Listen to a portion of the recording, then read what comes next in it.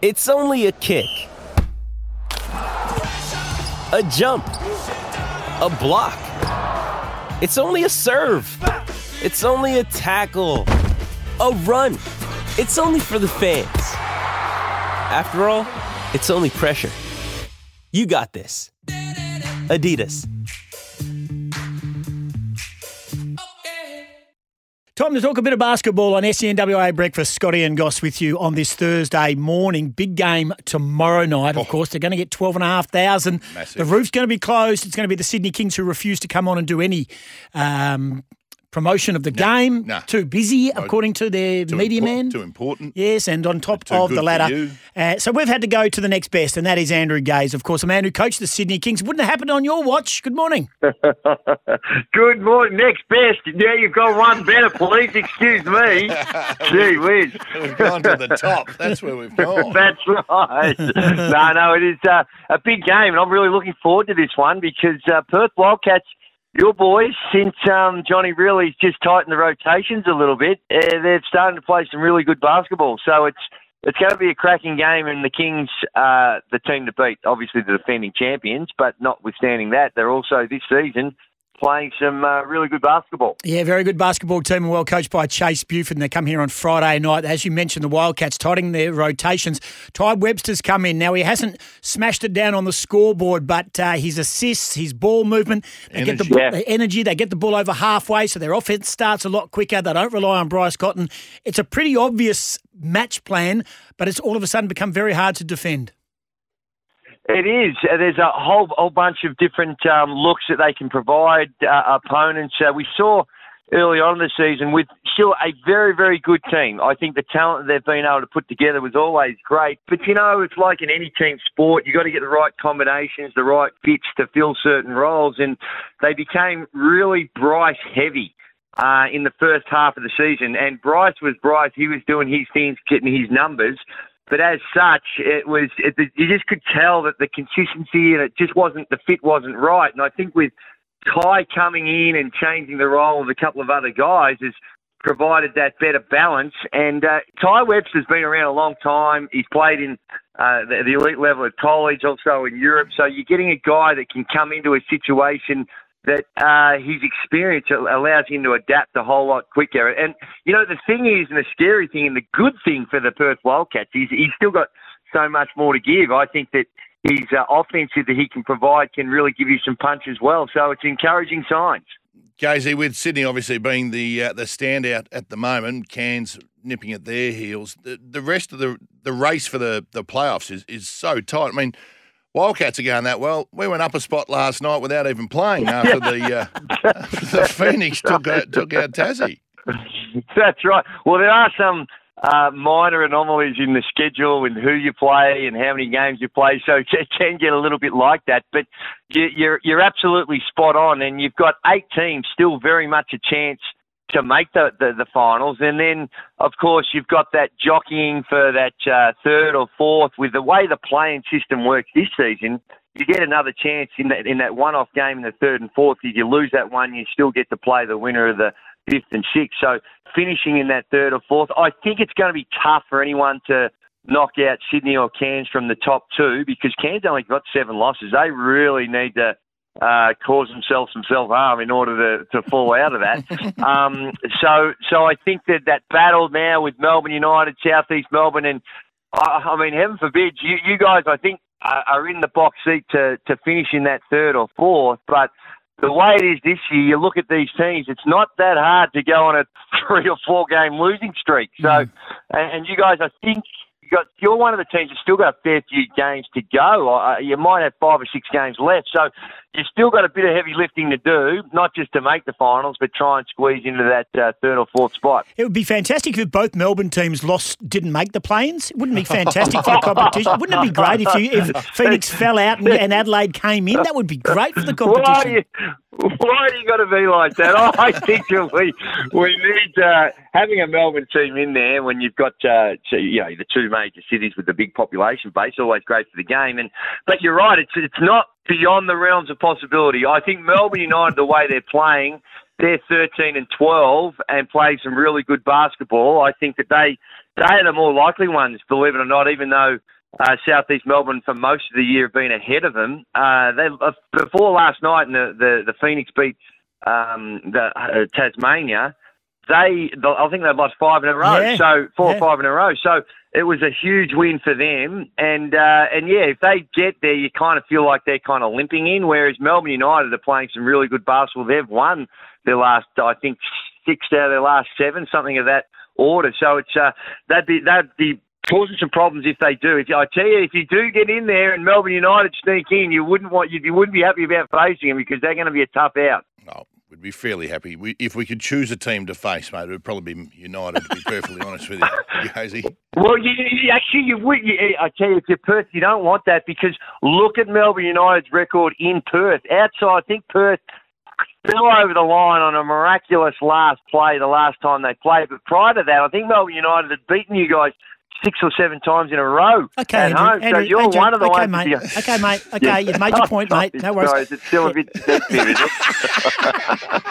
Hey, Gazy, we've been talking about it for a few years now, and the eyes are on the NBL. The standard of the NBL's gone absolutely through the roof, and the NBA scouts are looking over here for players. Obviously, Xavier Cooks is the one that they're probably coming to look for. Him now, I'd suggest take him now. Put him in cotton wool. Take him away. Look after him. Don't let him not get injured. But talks are a few teams are heading over to have a look at some of the talent here in the NBL. And as I said, Xavier Cooks is the man they're probably coming to see. But anyone else you see over the season so far that could be a chance to get picked up? Oh, absolutely. I think the one that a lot of are talking about, he's actually on the draft boards, is the New Zealand kid, the Next Stars guy, the Rupert, the Frenchman who's come over here. He's only 18 years of age.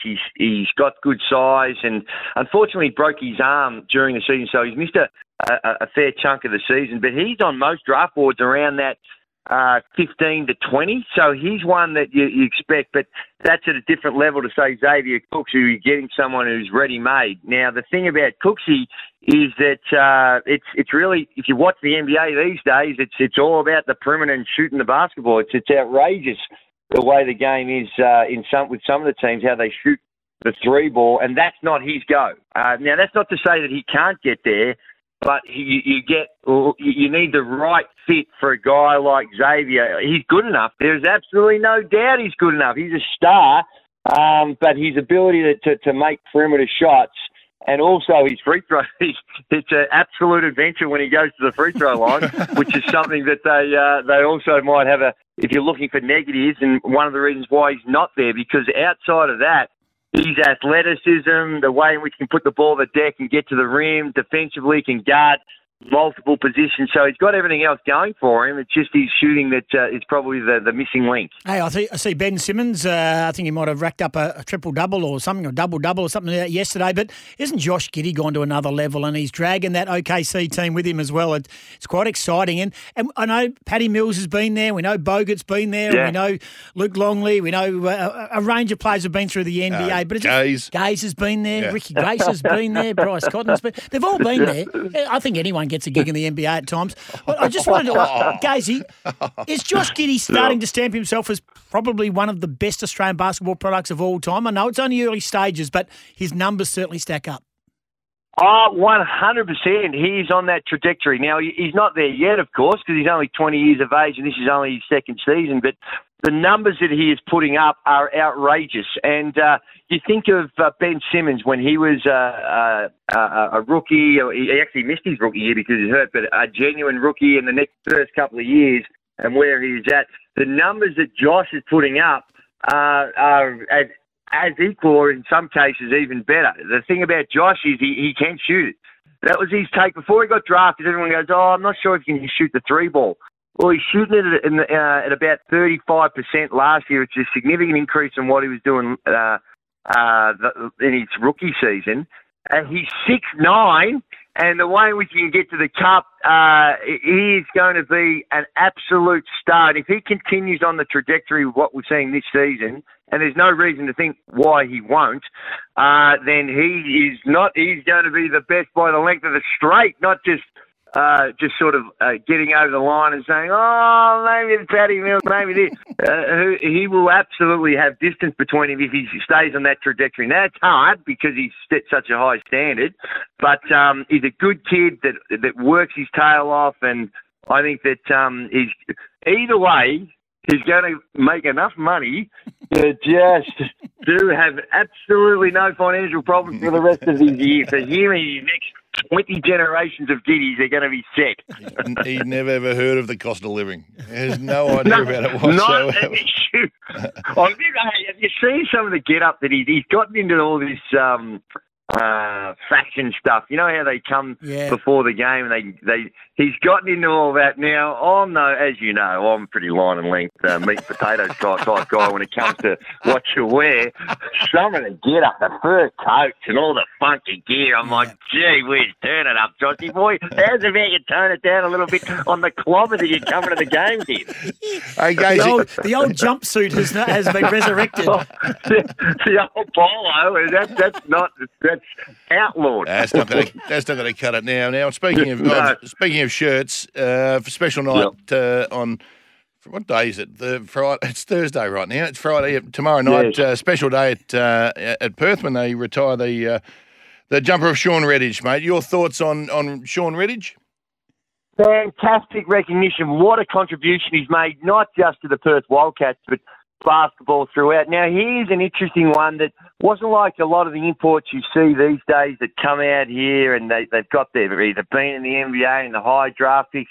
He came out and played in what was called the Siebel back then. I think it was back in Bendigo. Then he went to New Zealand and then ultimately found his home with the Wildcats and became an Olympian.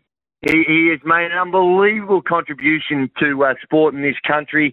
He's a terrific fella that's based on grit, determination, and hard work. Yes, he's got some incredible innate skills, but not like some of the guys that come through. And gee, I admire what he's been able to do, and I think it's fantastic recognition that the Perth Wildcats have provided to a legend of the entire sport. So well done to him, and hopefully people get out there and show their respect because he thoroughly has earned it. And it's a great honour that we'll see his jersey in the rafters for forever and a day, which is fantastic. No doubt about that. Said. Tomorrow night going to be a huge one. It is the Perth Wildcats and Sydney Kings. Get along and see the Wildcats. Who are you tipping, Gazy? Who are you going to tip, Gazy? Last one for you. I am actually going to tip the Wildcats. I like what they're the way they're going out. You got your boy Brady Manick starting to fire up. Bryce is a superstar, and a lot to like about this team. That's for sure. One of the great coolers is Andrew Gay. So we are in all sorts of strife tomorrow night. When are you back on when are you back on the run home? When does that restart? Yes. Me and Andy Marr, we tip back on the 30th. So as soon as the tennis finishes, we jump right in there. Good contract. It's a bit of a later start. Yeah, decent break. Good contract. Well, you'd want to be fresh. First show would want to be a good one. Well, I just think with the tennis, I took it as a bit of a kick in the guts because I don't think they really appreciate our work that the way in which we cover the Australian Open. So they said, "Hey boys, just continue have a bit of a spell. Once the tennis is done, back you come." SEN Melbourne on 11:16. Andrew Gaze with Andy Marr on the 30th. That's big effort. Yeah. We might need to get Gazy to start negotiating our deal. Oh, yeah. I thought my 12 weeks off was good, but I think Gaze, Marr and Paul Hazelby have the best contracts going around, and Damien Martin in the competition. Nice work by you. Thanks for joining us. Always good to chat basketball. G'day, boys. Here he is, Andrew Gaze, superstar. And as I said, you can hear him with the Run Home with Andy Marr, the co-host of the Run Home on 11:16 SEN. This is Scotty and Goss for breakfast on this Thursday morning. Scott, Thursday morning. Tomorrow night is Friday night. Thank you.